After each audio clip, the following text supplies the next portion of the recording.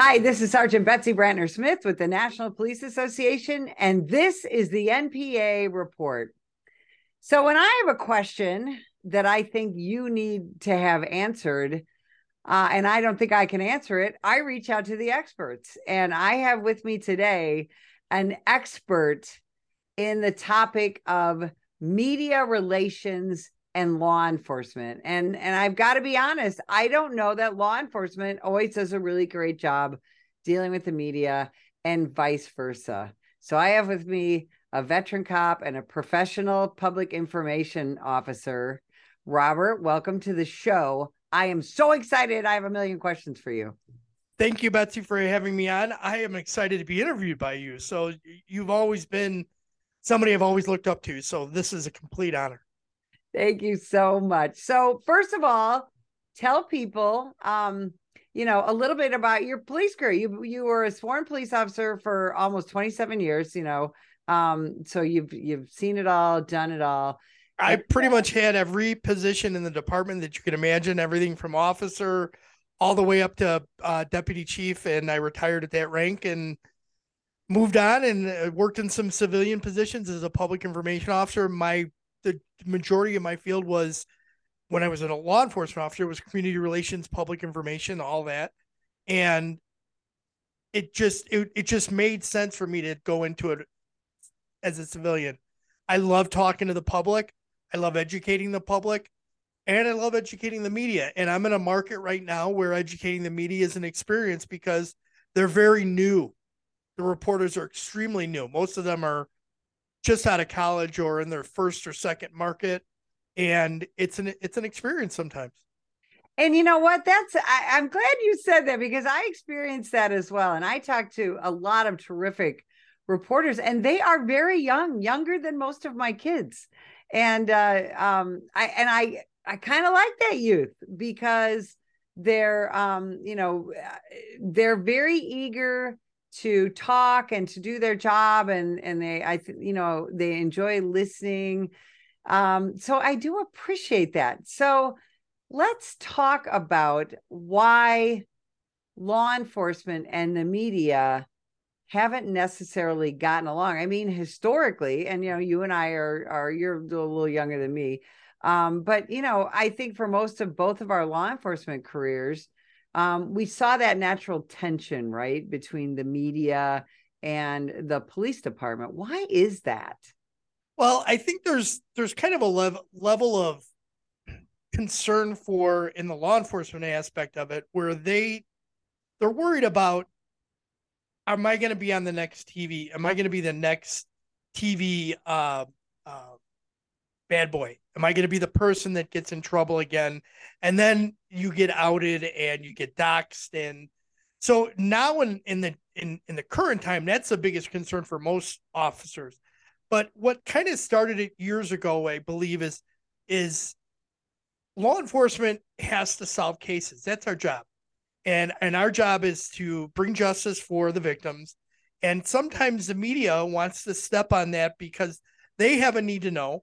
They want to share to the public, but sometimes they want too much, or they start doing their own investigation. And we don't want to give out that information because we're trying to solve a crime. And we have to, what we've learned over the years, we've gotten better with this, is we're learning to share enough information to meet the burden for the media so that they get what they need to share to the public and they feel that they're doing their job, but we're not giving them all the cards that are in our case file, so to speak. Now, the media definitely has a right to know, as does the public, but we also have a right to keep secrets sometimes, don't we, in the course of an investigation? Well, absolutely, because if you're working, I'll give you an example. In my current jurisdiction, we had a trafficking case, a human trafficking case, pretty extensive, involving all over the country. But the problem is if you give away too much information, you could jeopardize the victim that we've identified and any future victims that we're trying to bring justice to as well. So there's a balancing point, and you have to kind of find that what is enough information to share to the media and to the public, And we in law enforcement have to remember the media is not our audience. Our audience is the public. So the media is just the conduit to talk to the public. And that's what we have to think of it, as a conduit, not as a rival or an enemy. And I think a lot of agencies in the past used to think as the media as a rival. They're trying to get give away all of our secrets. So let me ask you this. How has social media changed a public information officer's job? Oh, God. You got about 3 days. Social media has made it move at the pace of a lightning strike. I mean, it literally happens like that. I usually get notified about things that are happening via social media. Sometimes it's the public sending information. Sometimes it's the media saying, hey, did you know this happened, on a tweet or a direct message? So it happens. It requires us to react at a quicker pace to give out general information or alerts quicker. So the pace is dramatically faster. And in fact, I want to explain to people, because I'm sure you do. This was this way when you were a young cop, and it was when I was. There was the way that we did public information out of a police department back in the day was we had a crime occur or whatever, and somebody wrote a press release, and then you would put out that press release. That was a piece of paper, guys. And, sometimes, and then we'd email it out. And then the chief or the chief of detectives or the public information officer would have a press conference and answer questions. And that would kind of be it, right? Yep, absolutely. So now with social media, you've got to get right on it. And is that something that you recommend to police leaders, that they embrace social media, all forms of it? If they're not embracing as much as their department can handle in social media, they're missing the opportunity to talk directly to the community and to provide the community that information that they need without having to wait for the traditional way of putting out a press release or the news media to actually report it. We can actually provide information, do calls to action to the public through social media. And it's a Chris Menino, he's a deputy or retired chief out of Chicago. He called it a force multiplier. It is literally makes it hundreds of eyes and ears. If I need to get something out about a suspect, we can put that out. Sometimes the media, the news media people out there will find that person and share information with us. And I love that. And I know I have been involved in cases where the media was incredibly helpful.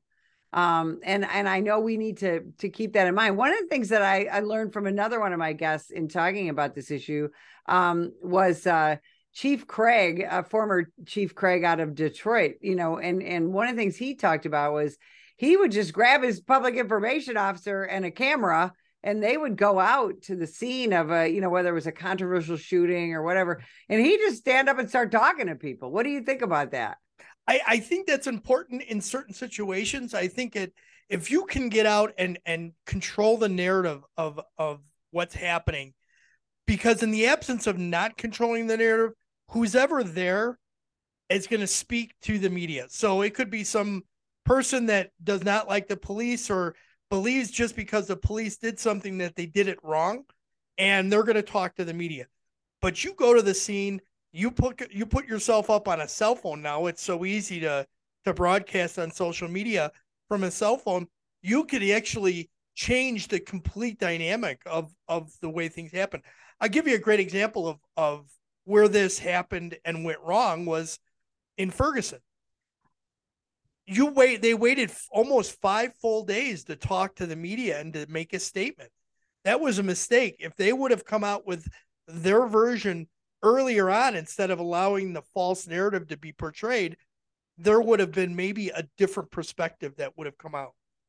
Well, yeah, and you're absolutely right. And in that situation, the way that law enforcement was portrayed in the Ferguson, Missouri shooting of Michael Brown, who was a strong arm robber trying to disarm a police officer, not an innocent child shot on his way to medical school or whatever.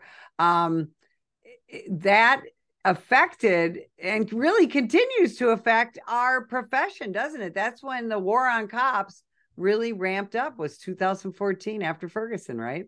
Absolutely. And, the same thing happened, as we moved through all of that, and every little thing that happened that was via social media or that was videotaped, going from the incident in North Carolina where the officer shot the man running away, or even as we go up to last year with George Floyd.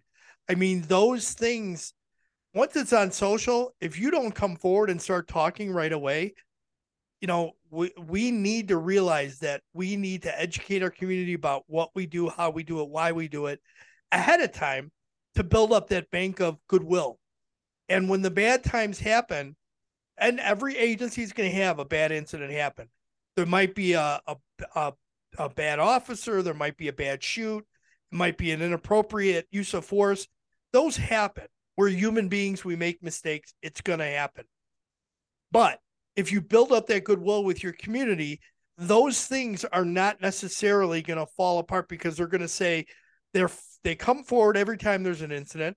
They tell the story as best they can. They provide us the who, what, when, where, why, and how. And when they've made a mistake, they've admitted it. And that helps solve problems.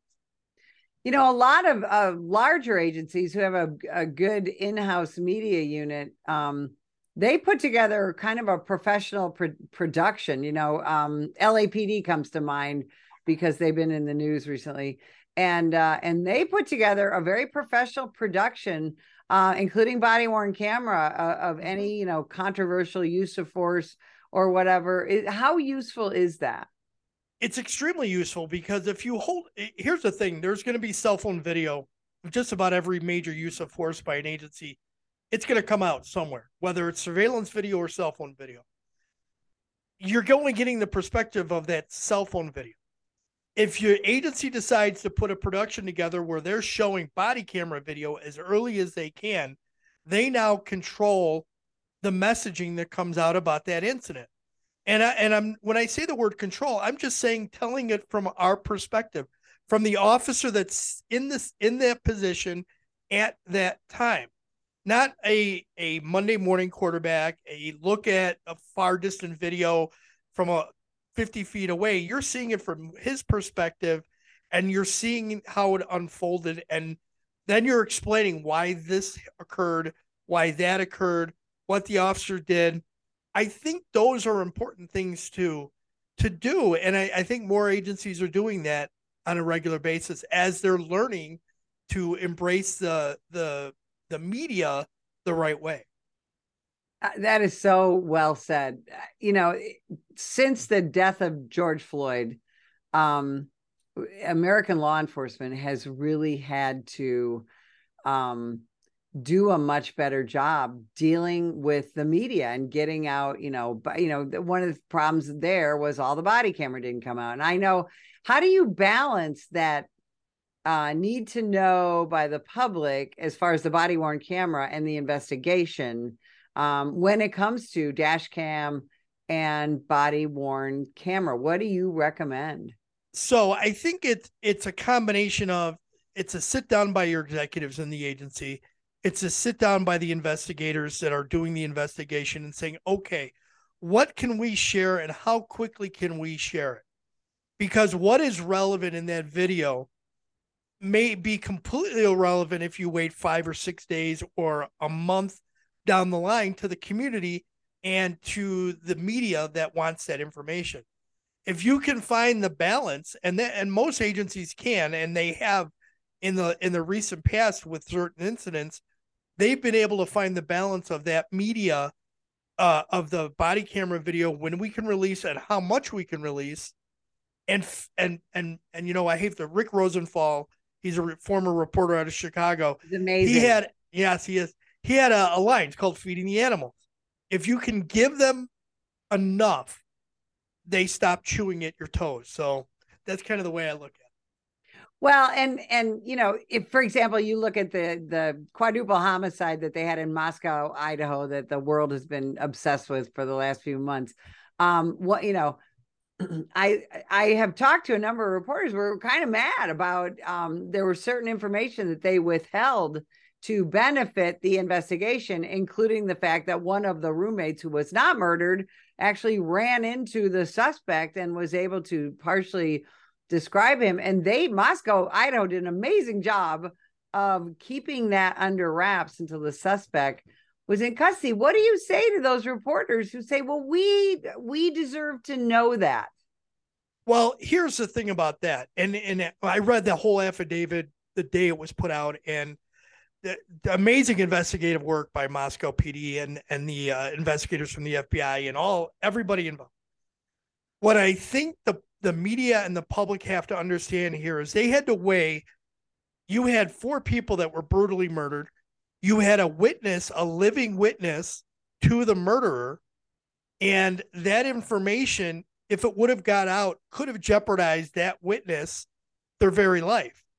Right. If this person had just killed 4 people and then they thought they potentially could be identified by a 5th, what's to stop that person from coming back and killing him? You don't know. So you can't just say, oh, we have a witness, and there's only so many people that were in that apartment, and that offender obviously surveilled them and knew what was going, maybe just didn't realize that they were home at the time. Otherwise, they may have been dead as well. So in those aspects, you have to say we had to balance the need of the public to know about this living witness. And this living witness was a key to them to narrowing down the time, for them looking for the car, for them eventually unraveling that whole string of amazing evidence. Yeah, that was an extraordinary case, and so well done by a police department that a lot of people said was too small to deal with this. And I think they were pretty fair in what information they tried to share as much as they could. And as soon as they had him in custody, they put it out. Yeah. They shared the information about the car. The car was out there pretty early. Mm-hmm. You know, they needed the public's help in that. And they realized that after, obviously, he was driving home.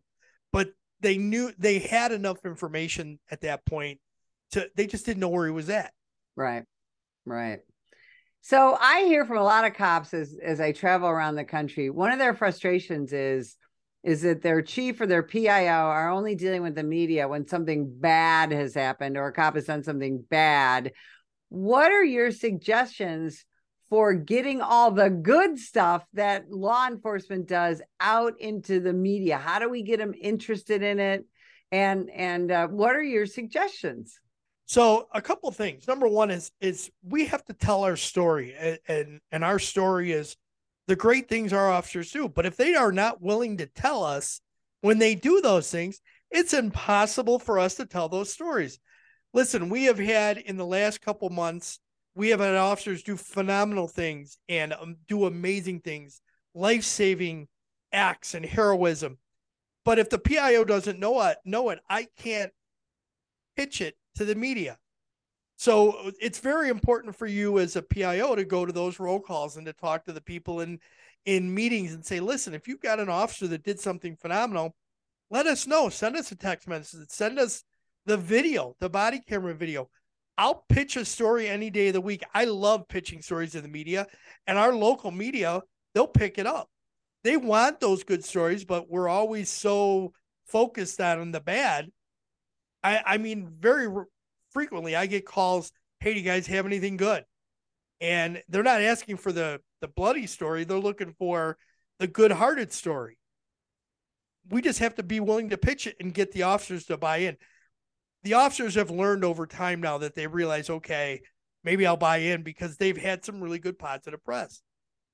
Yeah, that is such great advice. Now, what do you think about, last question, what do you think about bringing in members of the media, especially, particularly hostile ones, if you can, to do run-through simulations, attend active shooter training, things like that? What's your thoughts on that? I believe the more you engage the media and bring them in to your department to see the perspectives from your officer's view and your community's view, you're going to win them over. We do this regularly. We just did this with a bunch of new supervisors where we had a member of the media come in and help them do media briefs, learn how to do a media brief at a scene. And we videotaped it, and then the person sent the videos back to us, and we were able to share them with our supervisors so they could see how they're talking and acting on cam. And then that in turn helps them feel more comfortable about talking to the media. And it's the same thing about getting them to come in for active shooter trainings. You're showing them that you're prepared for that. You're showing them that here, Narcan. We are in a fentanyl crisis in the country right now. If your agencies aren't using Narcan, or if they are, if you have a great save, show how it works. Show the things that your agency is doing to help the community stay safe and protect people. That's what's going to be a positive. Again, incredibly well said. I mean, you just do this so well. Where can people find you? How can they reach out to you? Tell us where they can. There's a couple places they can reach out to me. The PIO podcast on Twitter, just a way, no periods. PIO podcast. My first and last name, Robert Tornabene. That's on my social out there. I'm out there. Feel free to reach out to me. I'd be more than happy to engage. You know, I'm sure I'll get hit with some trolls too, but hey, that happens. I'm used to it. I know, we have thick skin, right? Yep, absolutely. I'll tell you what, Robert Tornabene, I cannot thank you enough for doing this. You answered all my questions and more, and I hope people follow you on social media. I hope they listen to the podcast. And to all my law enforcement professionals out there, learn how to deal with the media because they're not going away. No, thanks so much for spending time with us, Robert. And if you would like more information about the National Police Association, visit us at nationalpolice.org.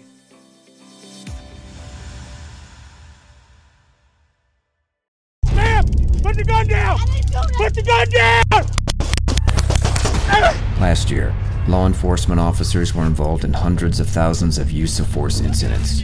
A use of force incident is when an officer must use nonverbal tactics to gain control of a dangerous situation. Put the knife on the ground. In many cases, officers have no choice but to use force when a suspect doesn't comply with a lawful order. Use of force is always ugly. No one likes it, especially police officers. Together, we can help de-escalate these dangerous encounters. Help police officers by complying with their lawful orders. Don't attack, attempt to disarm, or flee from an officer. Use of force is an officer's last option. Most incidents can be avoided by not resisting arrest. If you feel you've been wrongfully detained by a police officer, then seek a legal solution after the encounter has been resolved. Let's keep everyone safe. Comply now and complain later.